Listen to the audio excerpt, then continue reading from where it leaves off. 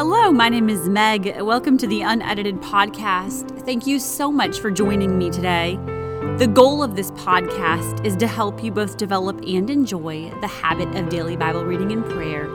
About 20 years ago, at a very low spot in my life, I was convicted to begin this simple discipline, and I looked up years down the road to see how God had used this habit to heal deep places in my heart and do incredible things in my life. And so over the years, it's really become my greatest passion to help others get to know Jesus through His Word and through His presence. Through this podcast, I'm hoping to help you see the Word of God with fresh eyes, to learn to slow down with your Bible, and ultimately to fall in love with your Bible. So thank you so much for joining me today. I'm so grateful to have you here.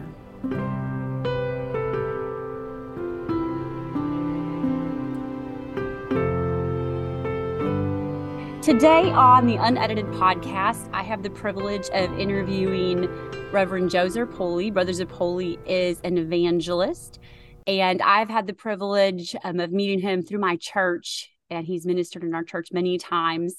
Our church family loves him, and in addition to preaching, he's a singer-songwriter, and he has recorded several songs that have ministered to me very deeply. I would encourage you to go check them out. Let Me Introduce You to Jesus. That was on an early episode of Unedited. And also I Know Where He Is, and several other songs. And so we are very excited. I'm very excited to have Brother Zerpoli on the show today. Thank you so much for being here. Thank you so much, Sister Meg. It's an honor that you would ask me to come on here and be with you. You have ministered to me just too many times to count, just through our conversations when I'm there at your church, through your unedited book, through your podcast. I'm a faithful listener, and my wife as well.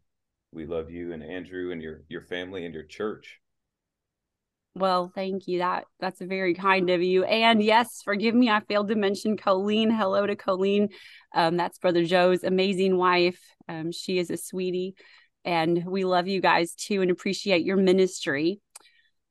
Typically during an interview, you ask somebody to share a little bit about themselves, their background, their history, their education. And I just want to rephrase that. I kind of like to ask the question, what is your testimony? Just nutshell version. I believe so strongly that everybody has a story, and just wondering if you would share a little of yours with anyone who might listen to this. Sure. Well, in 1992, I was 7 years old. I've got a brother. He's 14 months older. His name is Tony. He was 8 years old at the time. And my family and I attended a Catholic church, and that's how my parents were raised. And we went to Mass every Sunday, but my family was just broken. My mom and dad were on the verge of divorce. My mom worked with a lady who went to a different church, a Pentecostal church. She didn't know it, but she would pick her up for work in the morning. And her name is Mindy Scannell. I'm still good friends with that family today. And my mom, I recently just found this out. Her radio was actually broke on a particular station. And my mom's a morning person, so she likes noise. So she had turned up the car radio, and it was on a gospel station. The choir was singing, and Mom said out loud, she said, "I wish I went to a church like that."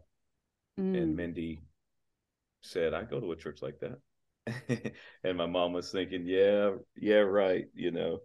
But Mindy invited her to the church. My mom went, and she loved it. And so she invited my dad and my brother and I the next night. And it was a lively church. It was lively worship. We'd never experienced anything like that, never been a part of anything like that. We thought church was supposed to be very quiet, but people were worshiping, and Mom knew that something was different there, and she wanted it. And so she repented of her sin. She was baptized in Jesus' name, and she was filled with the Holy Ghost. And my dad, in fact, all of us knew that something had happened to her immediately. And so then my dad followed suit a couple of months later, and my brother and I got the Holy Ghost on the same night, probably within that year. So I received the Holy Ghost at 8 years old, and I felt called to the ministry immediately. in fact, before we got into the church, I always thought I would be a priest, a Catholic priest. And that's not really the way it turned out. But at a junior camp, uh, I was 8 years old, filled with the Holy Ghost, and I felt the Lord called me into the ministry. I didn't know what that meant. Um, and so for 22 years, I just kind of let that sit on the back burner. I would help out the local church in different areas. But as far as pursuing a ministry, I didn't do that, didn't know how to do that. And then at the age of 30, I really felt the Lord dealing with me and really just kind of breaking up the nest of comfortability that I'd created. And he said, now's the time. Now's the time. The harvest is great. The laborers are few. And I felt that he wanted me to quit my job and to travel and preach. And so that's kind of the way it started anyway. And I would say, up to the age of 30 years old, highs and lows, thank God for his grace. But really at 30, things started to really change in my life. I actually, for the first time that I can remember, got on fire for God and have stayed that way by the grace of God. Wow, that's very powerful. And it is, interesting that lag time from feeling the call of God at age 8 and then you're 30 years old before, I guess, that call sort of comes to fruition in one sense and you step out into it. Thank you so much for sharing that. And just how powerful is that about the invitation that your mom received? Just one simple invitation to church that changed the trajectory of your whole family's lives and futures. So true. They were on the verge of divorce, but my parents have just this year celebrated 40 years. And, it hasn't come without trial. Of course, living for God, giving it everything you've got just makes the enemy, just makes him mad, and so you'll definitely have trials, but there's nothing like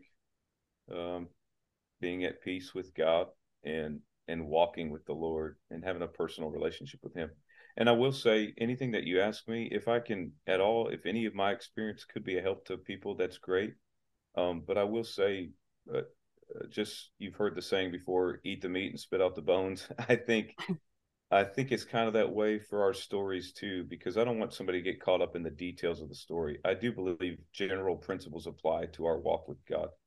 But sometimes I know I've been guilty of it, just not realized it. Well, because my story doesn't sound like somebody else's, maybe my story is not valid or whatever, but that's not true. We're all beautifully, wonderfully made, and God works with our own personal stories if we allow him to. And so, I just wanted to mention that. Yeah, that's really good. That is one of the reasons that I did not share my story in the book.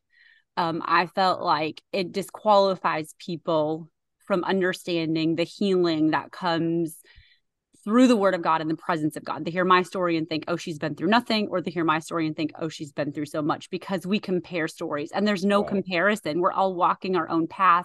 We're all on our own journey. And so I really value that you said that and that you shared that. And there's going to be things that will apply, and there'll be some things that maybe don't apply to our own personal lives. But I believe you're going to have a lot of good things to share today.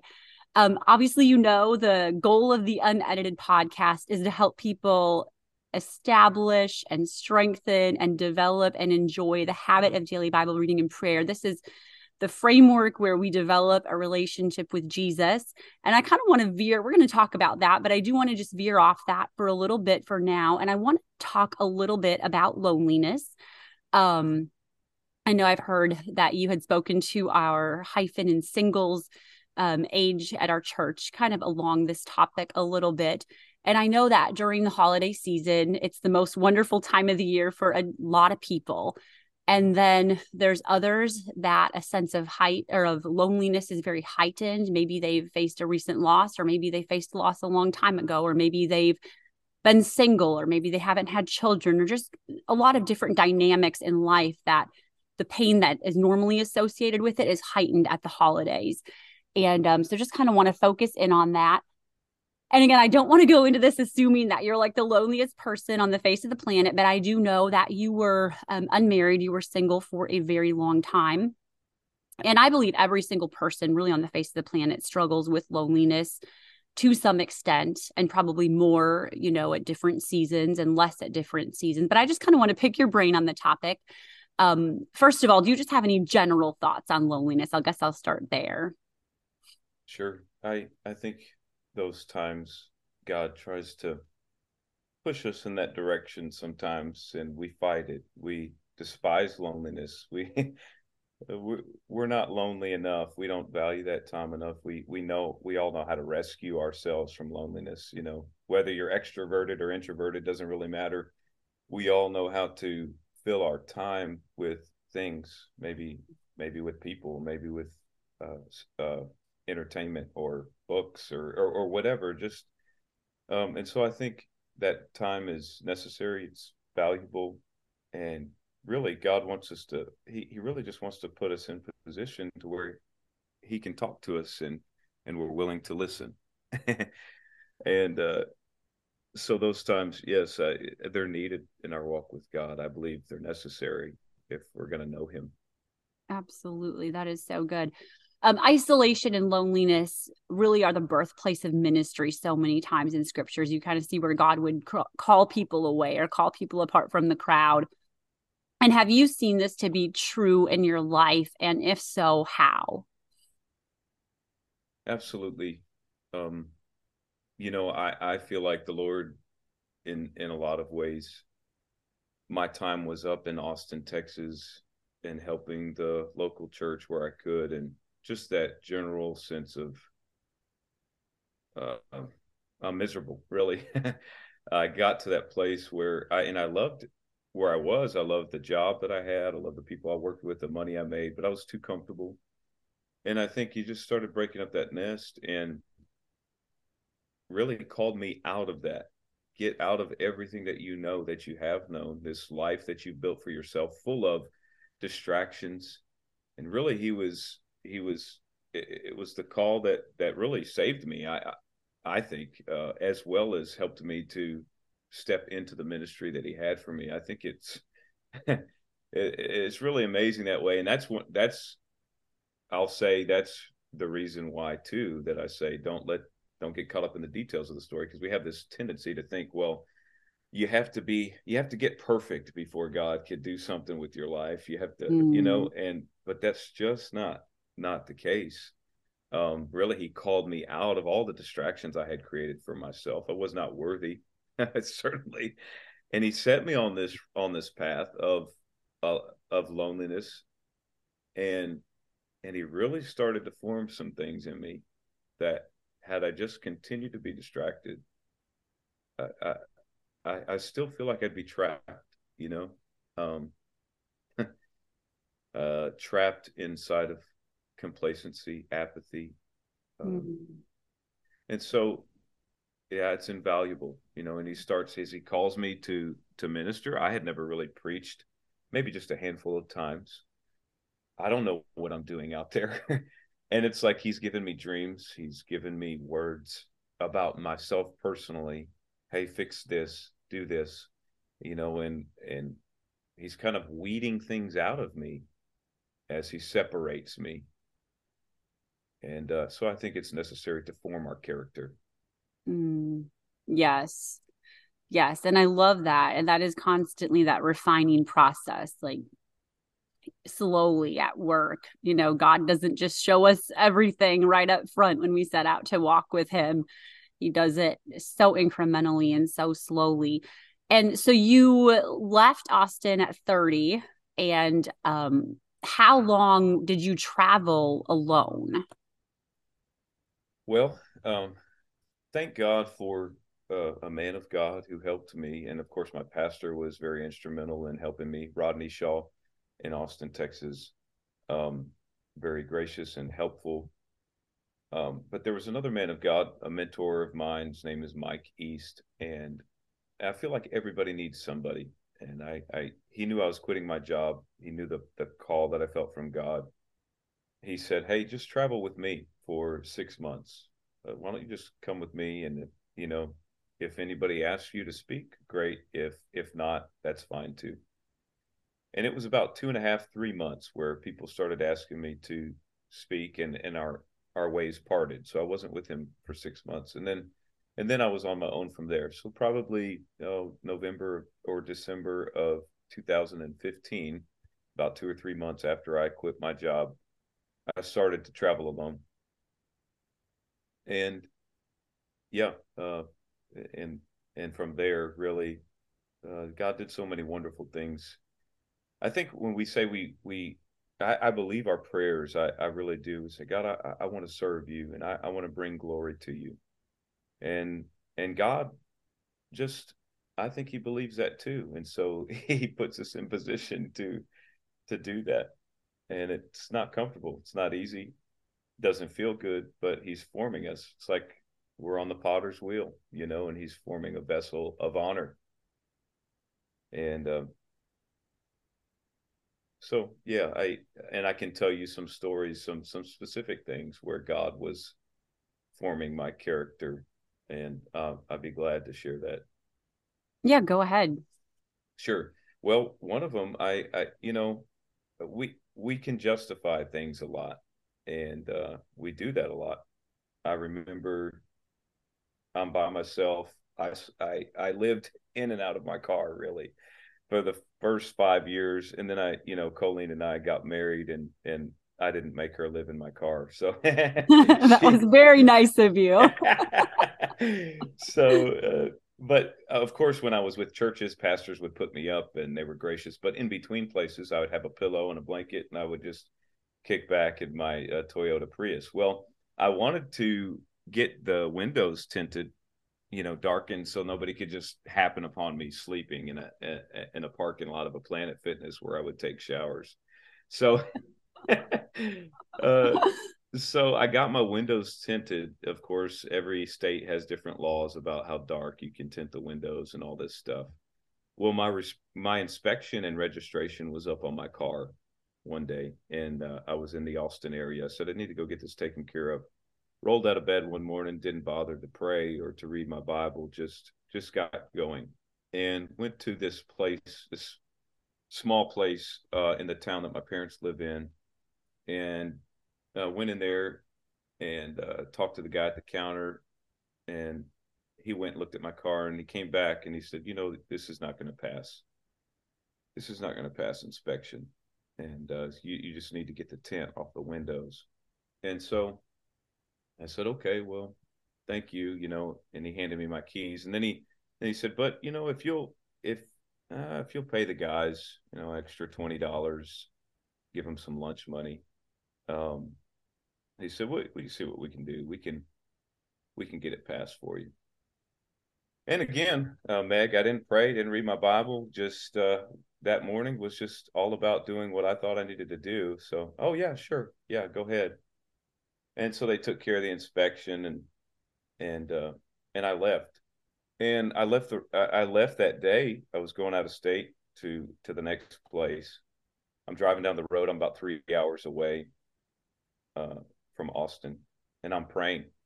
Just nothing on my mind, just praying. Oh God, I love you, and all this stuff. And the Holy Ghost spoke to me, and he said, so you're only obedient when it's convenient for you. And asking me that question. So you're only obedient when it's convenient for you. And I just broke, because immediately I knew that the Lord was directing me to what had happened, and how I think the laws in Texas are dumb. I want my windows darkened. I can justify anything. I'm sleeping in the car. I don't want anybody looking in on me. And God said, I can't work with that when it's just convenient for you. In other words, there's a price tag somewhere on your soul. I don't know how much it is for you, but for me personally, am I gonna lie? Am I willing to lie and deceive you for tinted windows on a car?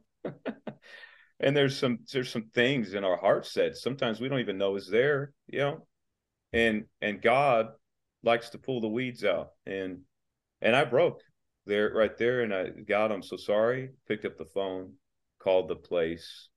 Yeah, I kept calling them over and over. Nobody would answer. There was no answer machine. Man, I called them until somebody picked up the phone. It must have been 20 times. They must have got aggravated enough. They picked up the phone. And I started talking to them. I said, "Sir, I was in there this morning. I talked to you about the inspection, the windows tinted, and all that stuff." I said, "Is there any way you can fail my inspection?" And he said, "What?" And yeah, I said, "Sir, I didn't do the right thing." And then all of a sudden, he transferred from English to Spanish, and he started speaking in Spanish like he could not understand English. And the Lord dealt with me. And he said, "Look, when you do things, you think, it doesn't affect anybody else." He says, now all of a sudden this guy's on, he's taken aback, and he's thinking, well, maybe this guy, he's calling me, he's going to get me in trouble because, I might lose my job. And so when you do the simplest of things that you think, oh, it's got no effect on anybody. Well, now this guy is forced to act like he doesn't know what you're talking about because he's worried about his job. And all of this stuff from a simple thing that you think, wow, now that's just a stupid law. And God said, really? Well, if you're only obedient when it's convenient for you, I can't really do anything with that. And it's just small things like that where God is, they're big things. It's the little foxes that spoil the vine, where God is trying to form us, create us into his character. There's no winks, there's no nods, there's no deceit, there's no secrets. Our life is open, and we don't have anything to hide. He's trying to form us into his character. Mm-hmm. Yes. Yeah. And it's interesting that God spoke that to you as you were alone. Did you say you were already driving for like 3 hours? Yes. Yep. And so just how as that conversation happened with him, as you're in solitude with him, he brought that to you. Amen. And maybe if you had been in the middle of a distracted day, that message hadn't gotten through. There's something just so powerful about being alone with God, So and the solitude that kind of allowed that moment and that conviction to unfold in your life. it's true because we can justify our actions not only to ourselves, and in our conversations, we justify them to people, and you know, uh, people can't convict us, but God's word and his spirit definitely can. Yes. Yeah, absolutely. Thank you for sharing that story. I'm sure you have a lot of stories from your time on the road, living in a Prius, essentially living in a Prius. Um, so thank you for sharing that one. I appreciate that. Can you talk about finding, like, during that time? And again, I don't know what, let's say there's a lonelyometer. I don't know if you were at 0 or at 75. I'm sure it was the ebb and flow, but can you just talk a little bit about finding contentment in that season? And what would you say to someone who's maybe facing loneliness? How do you find contentment during that time? Oh, that's so good. I think it starts with valuing, appreciating, giving thanks for what God has given us. We focus so Mm, much. It's just human nature to focus on what we don't have, compare ourselves to other people. But when you can be thankful for what you do have in the relationship with God, he's for you. You've never seen the righteous forsaken nor his seed begging bread. You begin to replay the scriptures in your mind, knowing his promises are for you. And then you thank God for the friendships and the family that you do have, and the people that you don't deserve that God has placed in your life.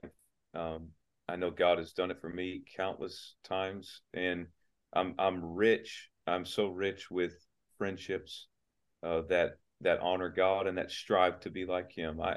I'm overwhelmed at the blessings of God. And Meg, it's how I got to know you, how I got to know your pastor. Somebody like me, undeserving. I didn't come from anywhere. I don't have a background. I don't have a name, but God saw fit to have your pastor pick up the phone and call me one day. I mean, and now we have this great friendship between me and my wife and CLC, and it's beautiful. But I'm overwhelmed at the blessings of God, and you can find great contentment in that, and mm-hmm. just practicing that Thanksgiving, being thankful. And I will say, it doesn't take away the need, especially if maybe you're single and you want a special somebody. It doesn't take away the desire, but it does help with obsessively just having this obsession over it, and I would say, there are practical things that you can do. And I don't want to sound cheesy, but have fun with God. Mhm. Enjoy time with God. Uh, for me, Yes. for me, that's getting out, looking at His creation, and just telling Him how beautiful His creation is. I don't know. For others, it might be something else. Take a cruise. Go to a different country. I don't know. Look at the mountains. Just get outside. I know that's very Yes. elementary. I don't necessarily think God would enjoy me sitting down and watching a movie with Him, but maybe there's I don't know, maybe that would work for you. I don't think it would work for me, but appreciate His beauty and His splendor, and delight yourself also in the Lord, and Mm. He will give you the desires of your heart. All of a sudden, your desires start to look a lot like His desires, and He's going to take care of you. He really will. I know. I say it all the time. I was 36 years old before I married Colleen, and I thought, well, you know, in in church years, in church single years, that feels ancient maybe sometimes, but if God could do it for me, man, I mean, He knows the desire of your heart. Unless you feel called to a life of singleness, then more than likely that desire is placed there, and it's a healthy desire, and God's going to see fit to see you all the way through. Amen. There are so many good little nuggets in what you just said. You talked about, you know, learning to practice gratitude, being thankful for what you do have. That is such a massive key when it comes to just appreciating the things that we do have. And you talked about just delighting in the Lord and appreciating His beauty and His splendor. And that is so powerful. That really is the key to overcoming um loneliness and many other things, Yes. many other things. um Practicing both of those things, and so I really appreciate that. What would you say is one gift or maybe several gifts that God gave you out of a potentially lonely time in your life, or at Great least question. alone? Man, great question. I definitely, as I talked about a little bit earlier, forming character, getting out some flaws in my character and forming me more into His character. What a gift that is, and He's continually doing it. I would say hearing His voice clearly, knowing His voice. He said, "My sheep know my voice," and it's wonderful to know His voice. That He leads by peace and not by pressure. If you're Mm. sold out to Him, if your desire really is to do the will of God, you don't have any secrets like we talked about earlier. You don't have any deception, and you're praying every day, Lord, let the words of my mouth and the meditation of my heart be acceptable in your sight. And have mercy upon me, O God, and create in me a clean heart. And you're doing these things, and you're a living sacrifice. And knowing that God, if you're living that life, God's going to lead you by peace every step of the way. He's not going to lead by pressure. Now, if you're not doing what you know you need to be doing and you feel pressure, that is a gift from God. That's called conviction. And it's time to do something about that, respond to that voice of conviction. Uh, but yeah, He leads by peace. And I've learned that to be true. Um, that He has placed mentors and pastors and friends and family uh, in our lives, and they're all for a purpose, and thank God for them. But nothing can replace the intimacy of His voice, you know. And I think, right before I got married, I was uh, I was actually dating uh, another person, and in the church, and good person. And just because you're dating in the church doesn't mean you're equally yoked. I will say that. Be not unequally yoked with unbelievers. And something wasn't right about the relationship. I couldn't put my finger on it, but I didn't have peace.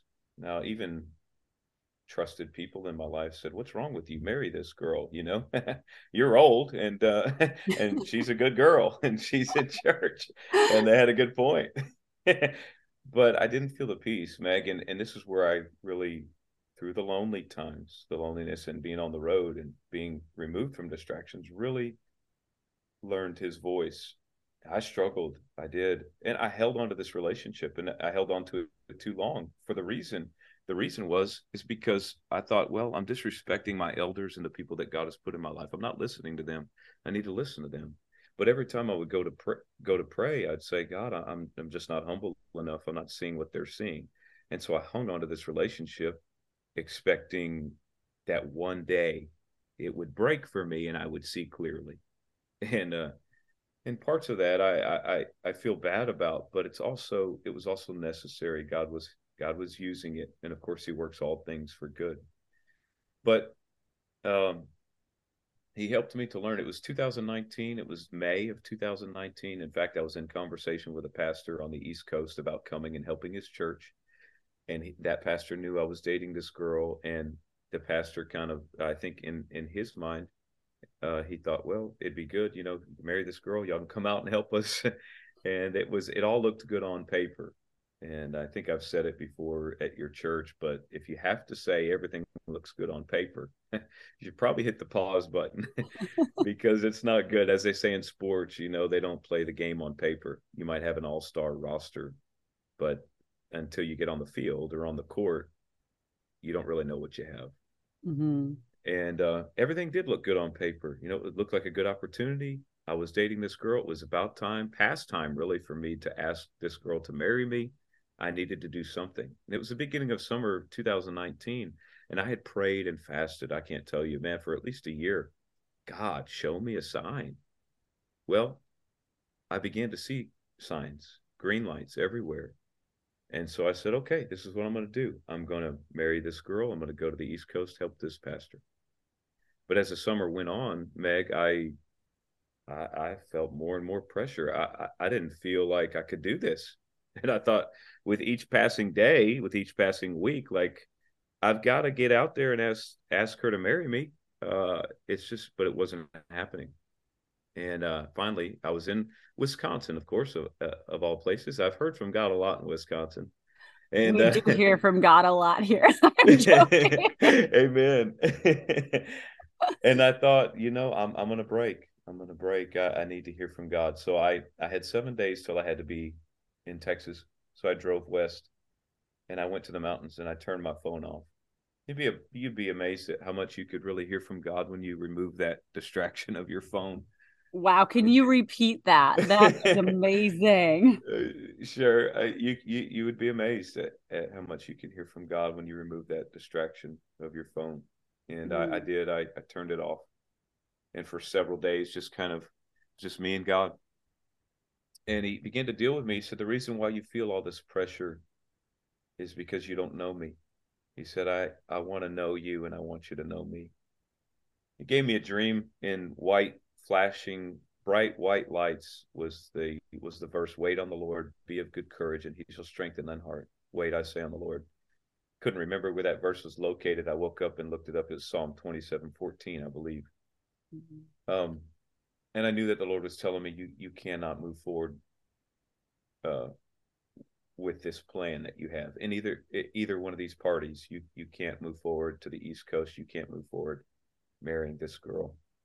And so I knew what I had to do. I met with one of the parties, and the other one I had to call on the phone. I couldn't meet the pastor on the East Coast, but I did. I met with both parties, and I said, the Lord has helped me to see that I can't move forward. I'm sorry, and I'm breaking this relationship off. And God bless you. God be with you. And I apologize for anything that I've done to hurt you. That's not my intent. And it was a hard time. And both parties, neither one knew that I was talking to them at the same time, but both parties shared with me, God is not the author of confusion. And that's true. That's what the scripture says. And so I asked God again and said, Lord, well, why? Because at the beginning of the summer, I felt the green lights. I saw and heard everything I needed to see, and hear. I was even in Europe, and her name was in a song over a department store speaker, and I thought, oh God, that's a sign I need. It must be the will of God. All the green lights I could see, all the signs. And the Lord said, that's exactly why I said in Matthew 16:4, it's a wicked and adulterous generation that seeks after a sign. And he said, it's adulterous, it's wicked because you're cheating on intimacy with me. You want the goods, but you don't want the process. You want the promise, you don't want the process. You prayed and fasted for a year, at least a year. God, show me a sign, show me a sign. Every time you would hit your knees, you would skip, you'd bypass intimacy with me. You wouldn't say, God, how's your day going? You just say, God, I need you. And he revealed to me, you were serving me for direction. You were serving me for the next step. You weren't serving me because you loved me. You weren't serving me for me, but you were serving me for what I could do for you. And the only thing that saved you was the fact that you did not feel peace. You felt nothing but pressure. And that was the only thing that saved you. In fact, you began to see all the signs you wanted to see. Be careful what you pray for, because eventually, against God's will, he'll just relent. He'll just give you what you're asking for if you can't stop, And that was he really blew my mind there, but really shared with me. It was necessary to learn the voice of God for myself. I had a close mentor of mine that said, it's the will of God for you to marry this girl. And I'm thinking, it just doesn't align with what I feel inside. I don't feel that. What God was doing was he was trying to separate me from, what, are you going to live your life based on what other people say? Are you going to live off of other people's relationship with God? Or are you going to get to know me for yourself? Yes, they're there for a reason, for a purpose, but they're not a substitute. You got to have your own relationship with me. You got to let me talk to you and lead you. And he was really doing that. He was breaking me from relying on somebody else and getting to know him for myself. And it was a necessary process, and I thank God for it. I wouldn't want to go through it again, but I thank God for the for the wonderful lessons learned. And I'd say that's the supreme gift that I've gotten out of loneliness, for sure, is being able to distinctly know when God's talking, and he leads by peace. Wow, again, so much there. I love several things that you said. I just love how you said how God spoke to you and said you want the goods, but you don't want the process. And that is so often what we want as humans, right? We want point Z. We don't want everything in between those. We just want final product. And God is so much more worried really about the process and the refining and the character building and all that happens on the journey to the 2.Z. And so that is incredible, and how he birthed intimacy out of that season, and taught you how to know his voice, how to follow his leadership, and how to follow his direction. Would you say that season, or how would you say that it developed a friendship with Jesus? I mean, I think you've really touched on that so largely, but I guess just kind of bringing that in, maybe for someone who is, again, in a lonely season, just maybe practical tips on what that looks like. Amen. Well, understanding he's so merciful,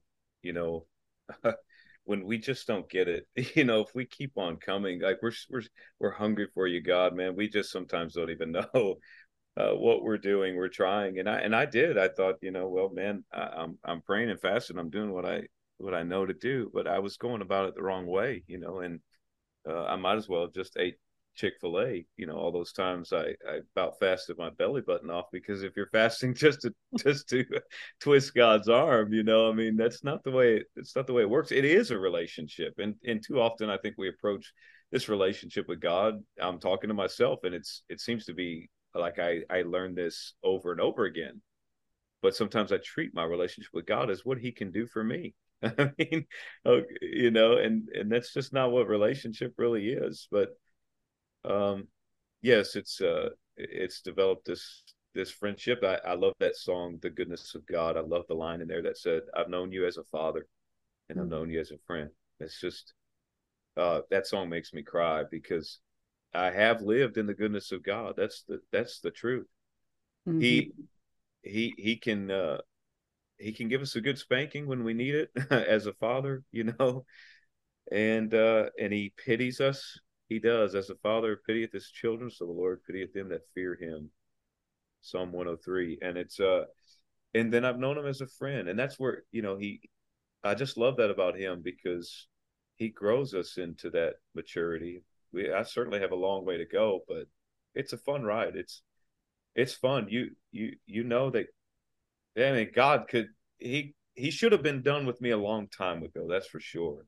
I mean, and from the age of 8 years old, Meg, to 30 years old, like I said, I had ups and downs. But when I look at that portion of my life, I mean, I'm overwhelmed at the grace and mercy of God. I want to throw that a lot of those years in the trash can and think, man, what did I do? What a loser I was. But God, he's gracious. He's merciful. And who couldn't love somebody like that? Like, I mean, how could you not love Yes. him when God doesn't waste anything and God has mercy and teaches you? He's not here with a hammer. He's just got his arms open wide, you know. Yes. He's so good. I know. I just read that in Joel 2 this morning, how he'll restore to you the years that the cankerworm has eaten. And how many years of my life do I have that same kind Praise of sentiment? Like, I wish I could just scratch him off, right? But God. God restores the years and God doesn't waste the years. And I love that Praise song, God. Goodness of God, too. I want that at my funeral. Like, no matter what has happened in those Amen. those erasable quote unquote years, just I look back and that is what I see. I see his goodness. And I totally agree with that. I've known him as the one who's had to discipline me sometimes, but I have known him as a friend. And I think a lot of times it really is the most difficult seasons of life where we get to know him the most, whether that is loneliness or whether that's some other life challenge where we just have this incredible sense of need and incredible sense of dependence. That's where he can really break through and get through to the inside of us. Like you said earlier, the distractions are stripped away in those Amen. low times a lot. And he can just do his best work Amen. during that time. I know we've talked a lot about loneliness in particular, and obviously you were single until you were, I think you said 36. And I know that many times people have this sort of sense, just people that I've talked to personally, like when I find the right person or when I get married, like everything is going to be okay. But there are people who are married and are lonely, just like people can be in a crowded room and be lonely. Another person will never fill the void that honestly only Jesus can fill. And so, for someone who is single, specifically single, what would you say would be your advice to them while they wait on the Lord to bring that person into their life? So good. You know, um, make I would say just make sure you value that time and get into that prayer closet. Mm, Matthew chapter 6, he talks about, when you pray, I think it's verse 6, enter into your closet when you have shut your door. Pray to your Father which is in secret, and your Father which seeth in secret shall reward you openly. And I love how he personalizes that verse. He says, when you pray, hmm. enter into your closet, and when you have shut your door. He's just personalizing that because nobody else can force you into a prayer closet. Um, the world certainly won't, and even Mm. well-meaning people, even your pastor, can't police you and say, "Hey, it's time for you to get in the prayer closet and talk to Jesus."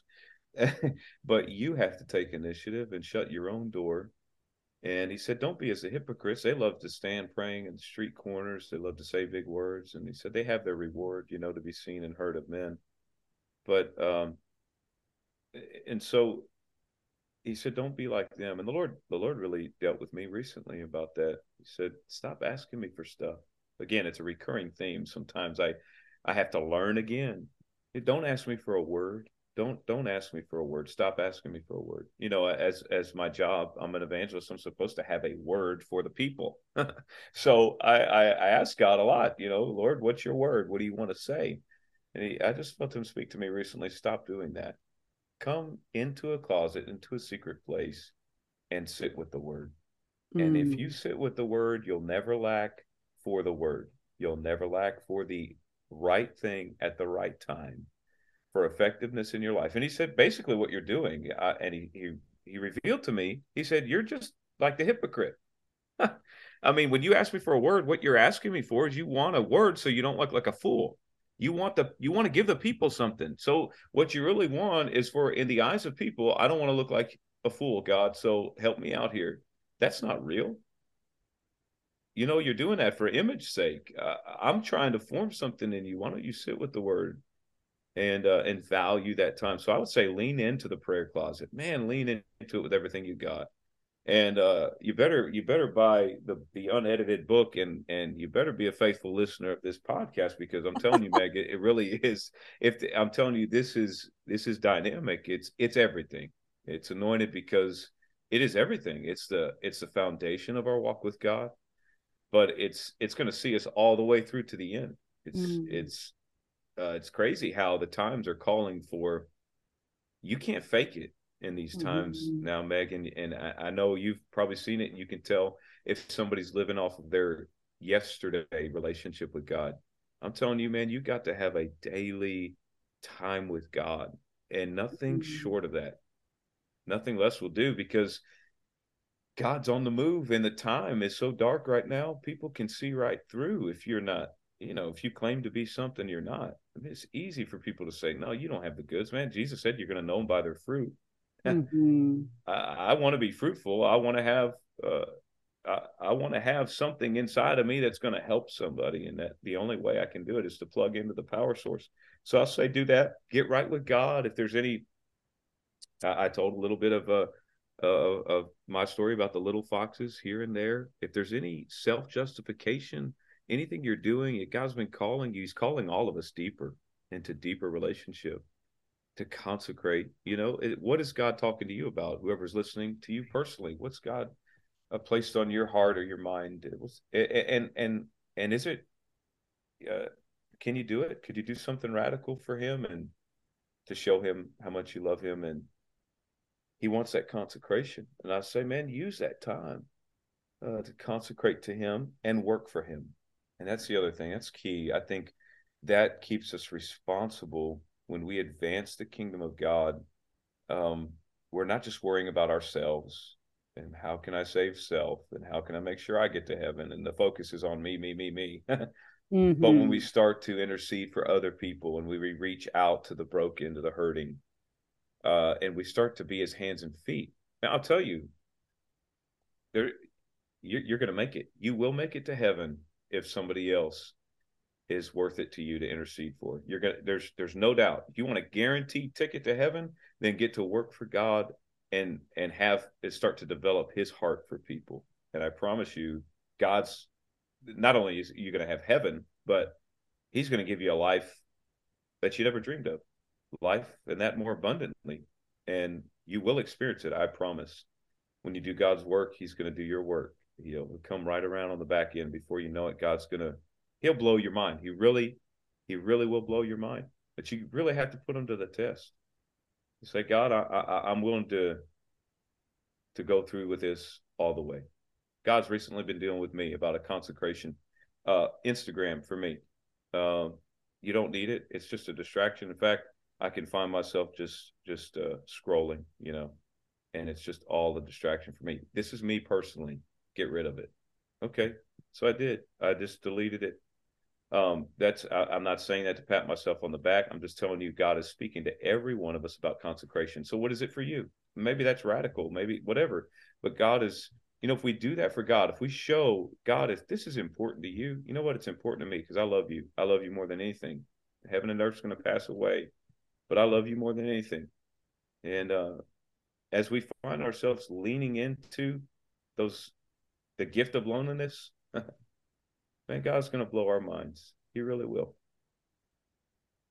I don't know how I got off on the Instagram thing. It's like the preacher saying, I don't know how I got off my notes, and just maybe that was. Somebody probably needed to hear it. Probably about 99.9% of us need to hear that. And I think, those things can become an idol for us as much Yes, as ma'am. anybody who carves an idol somewhere in ancient history or somewhere in some other foreign religion, if it's replacing God, if it's taking precedence over our time with God and our relationship with God, I do think we need to seriously consider that. And you had said earlier, I don't know if I wrote it down exactly word for word, but you said you would be amazed at how much you'd hear from God if you'd turn the distraction off of your phone and or the distraction of your phone off.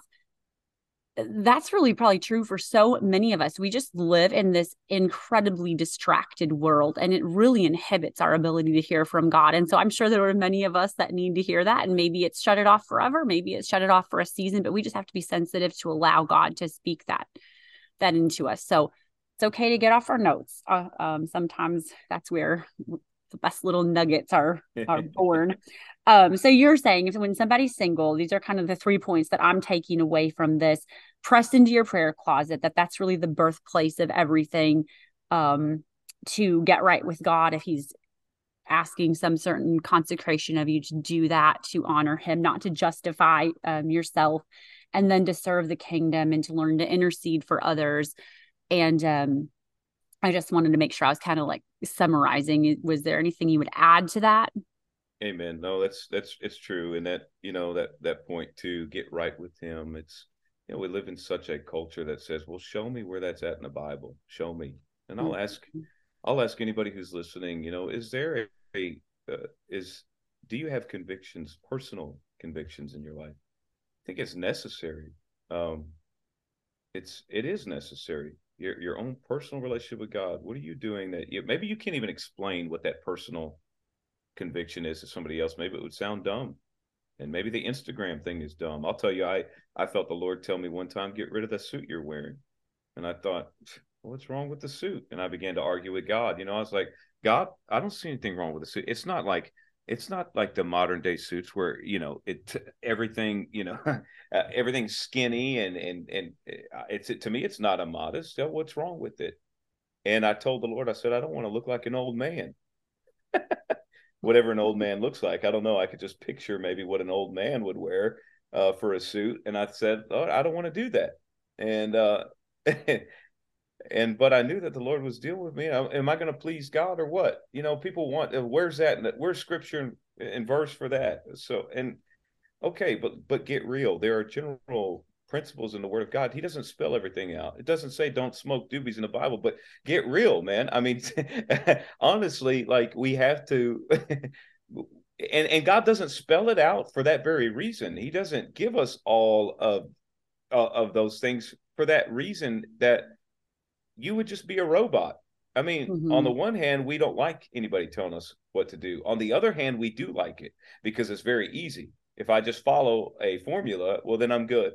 Well, then that takes all the relationship and the intimacy out of it. And so what personal convictions do you have that maybe you can't even explain to anybody else, and maybe you're not supposed to? And I just settled for, okay, God, if I have to look like an old man, that's what I want to do. Because if it's important to you, then it's important to me. And I love you. And if I had the attitude toward my wife, and she told me I don't like that, or I could ignore her or say, okay, well, it doesn't matter what you don't like. This is what I like. Well, good luck. See how long you're going to remain married, and it's just practical things. So what personal convictions and whatever God's speaking to you about, I promise you, man, you're not surrendering anything. You're gaining everything. As you put that on the altar, he's just going to bring you to that place that's just going to satisfy your soul. I mean, he's just got a next step for every one of us to take, and we can go there. He's going to uphold us, and we find out that he's the source.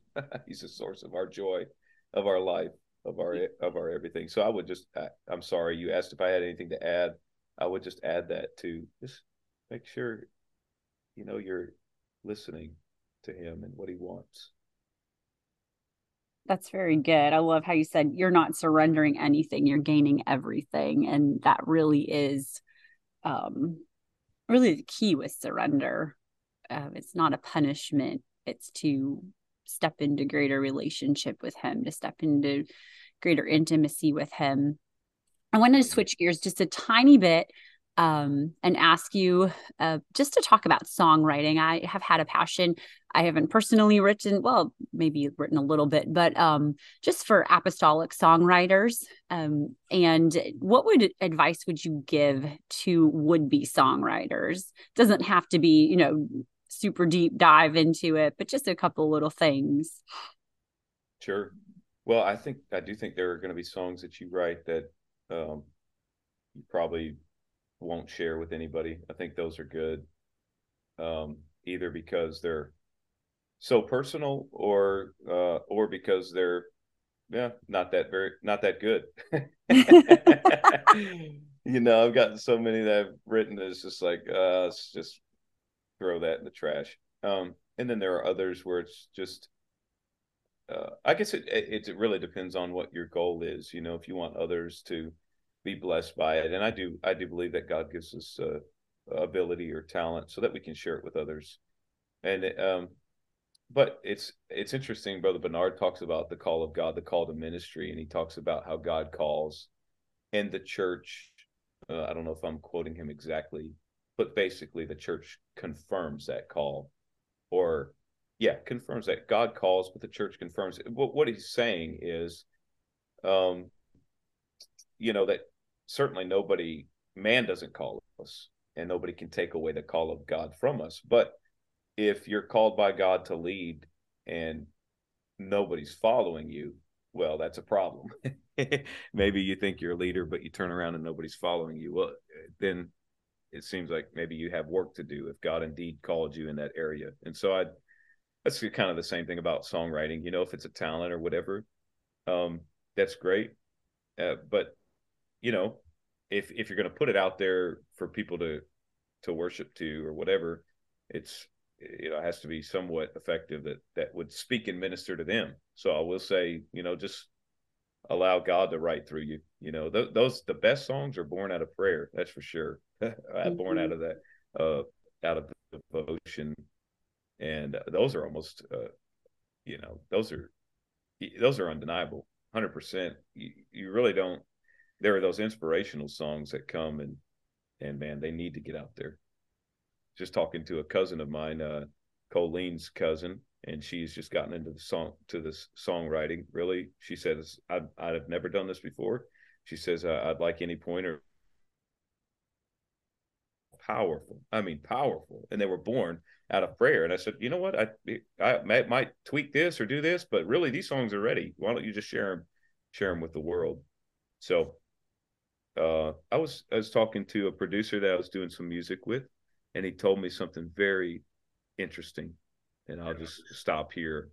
But he said, what he's saying, he's an apostolic producer, and he's saying, what I'm seeing here lately is something dangerous, that some people are wanting a platform before they have something to say. Now that wow. That really struck me. He said, man, I got people reaching out to me and saying, man, it's just a few weeks or a few months until a live recording, and I need some more songs. And he's thinking, well, that's kind of backwards, really. Sometimes we live in this culture that says, well, let's get on stage, but do we really have anything to say? Make sure you have something to say.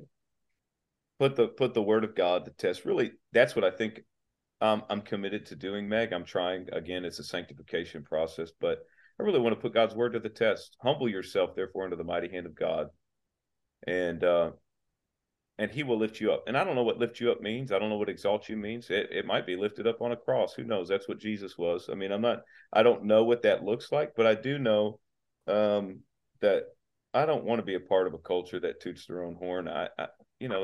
It just feels shallow.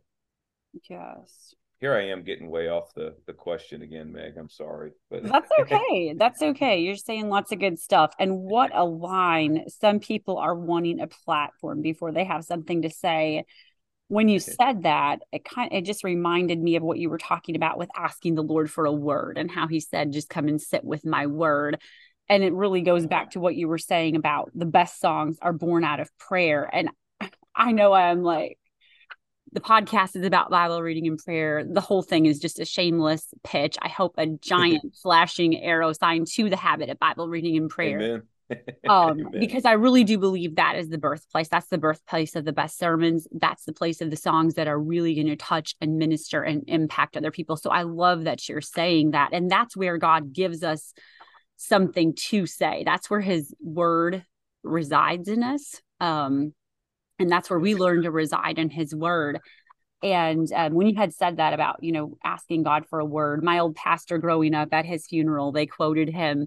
And he said, he told a young minister that had grown up under him, don't prepare sermons, prepare your heart. And out of a prepared heart flow prepared sermons. And I think that just reminded me of that when you said that. I know there's sermon prep that's required and getting things together, getting your notes in order. But there is just having our prayer closet and our time with God and our time with his word as the source for everything is so powerful. And that's where that's really the only place we can leave an eternal impact, however God uses our lives.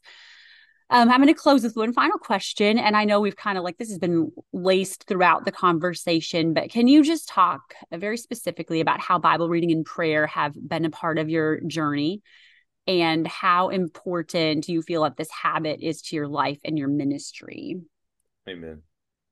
Well, it is everything, Meg. Like you said, it's the beginning, it's the end, it's everything. And Jesus said in John 15:5, you can do nothing without me. And so, whatever you can do in this world, and there are a lot of people doing a lot of different things, but he considers it all nothing if it's not in him, abiding in him and you. And so it's everything. I love that portion of the Lord's Prayer. It says, give us this day our daily bread. It's a daily commitment to walking with him. And sometimes it's inspiration, and sometimes it's just the old drudgery of showing up and being faithful. But in either case, it's rewarding, and it's a life that we're building. We're establishing something. Like Noah spent many, many years just driving nails. And he was establishing, and it's something that the Lord closed the door on Noah and his family when he was ready and the rain came. He was shut in the very thing that he had been establishing all his life. It was his safety. It was the thing that saved him. It was just his faithfulness to all that God had called him to do. And he's called us to be devoted to him in prayer and in reading the word. And it's our source. We really are ineffective if we are not plugged into the power source. We can't live off yesterday. Give us this day our daily bread. If we collect manna for today and tomorrow's manna is going to spoil. We've got to have what God is doing and speaking today to our hearts. And praise God for that. I just feel his presence even right now as we're talking about it. I'm thankful for friends like you, Meg, who have that's your life. You've led by example, and I appreciate that too. Well, it's one of those things that has been really, it's Bible reading and prayer has changed my life, and I would say it's my foundation. It's all I have to stand on. I mean, there's no me apart from that, and I'm nothing. But it's just such a life-changing habit, and I'm just so hungry to help people see it as a means to the absolute best part of their life and what they were created for, as opposed to a checklist item. Yes. Is there anything you'd like to share in closing? Just open floor, open platform, anything that we didn't really have a chance to touch on that you'd just like to say? I just keep moving forward in faith, and God believes in you, and he's called you to the kingdom for this time. He's in the process of fulfilling. He wants to fulfill the desires of your heart, but so does the enemy. But the enemy wants to do it the wrong way, and he wants to do it through lust and through skipping steps and getting to the finish line and avoiding the process. But God wants to do it the right way, through love. The enemy wants to speed up the process, get you chasing your desires instead of God. But God's wanting to mature you so that you can handle the blessing when it comes, and you'll be where you need to be and able to handle that blessing that comes when it comes. And I thank God for his mercy. And he has mercy on us. You make mistakes, it's all right. Just get back up, repent, dust yourself off. God is merciful. Keep going in Jesus' name. And Meg, you know what? I take time to read out of your book since I got it at General Conference. And I just want to share with everybody from Entry 34. It's what I read this morning, Lost and Found. It was powerful, man. And I just want to, man, it hit me. Colleen, she was sitting in front of me at the desk. I was sitting in a chair here in the hotel room. I kept sniffing. She turned around and said, "You okay? You need to blow your nose." But I was just crying at the anointing coming off the pages, Meg. And one of the things that really hit me, Entry 34, Lost and Found. You were talking about how you had lost your son a couple hours and through miscommunication. And the line says, "I want to be on God's search and rescue team. I want to minister to his heartbreak." Oh my goodness. That is so powerful. And honestly, I think I'll just reiterate, we're going to be saved and we're going to do the work of God when we minister to what breaks his heart, people that are lost, and we get our minds off of ourselves and we intercede for others. And that, man, really, that just hit me. So shameless plug for you, Meg, and and your book. Well, thank you. I was not expecting that. It's weird to hear somebody read something I wrote because I'm like, that sounds, I don't know. It's interesting. Yes, man. I'm grateful. Powerful ministry. You're anointed. You are anointed, and I thank God for you. Thank God for your pastor. Your pastor's really spoken into my life several times, Joseph Hanthorne. Wow. And thank God for him. Yes, I'm very thankful for him. Our church is so grateful for his ministry, and we're very, very blessed, very blessed. And we've been blessed when you've come to CLC. And thank you again for everything you've shared here today. I really believe that it's going to be a blessing to those who will listen. And please tell Colleen hello. And thank you so much for being here today. And Merry Christmas to you guys. Yes, ma'am. Merry Christmas to you too. And Andrew, tell the family I said hello in the church. And God bless you all. All right. God bless you. Thank you so much. All right. Bye-bye. Bye.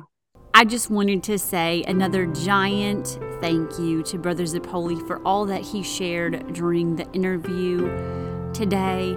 And thank you to you for joining me here. I'm so incredibly grateful. If you have questions, you can visit megunedited.com. For now, go grab your journal and your Bible. I so look forward to the power of this habit in your life. This is Unedited. This is for you. Happy Friday and Merry Christmas.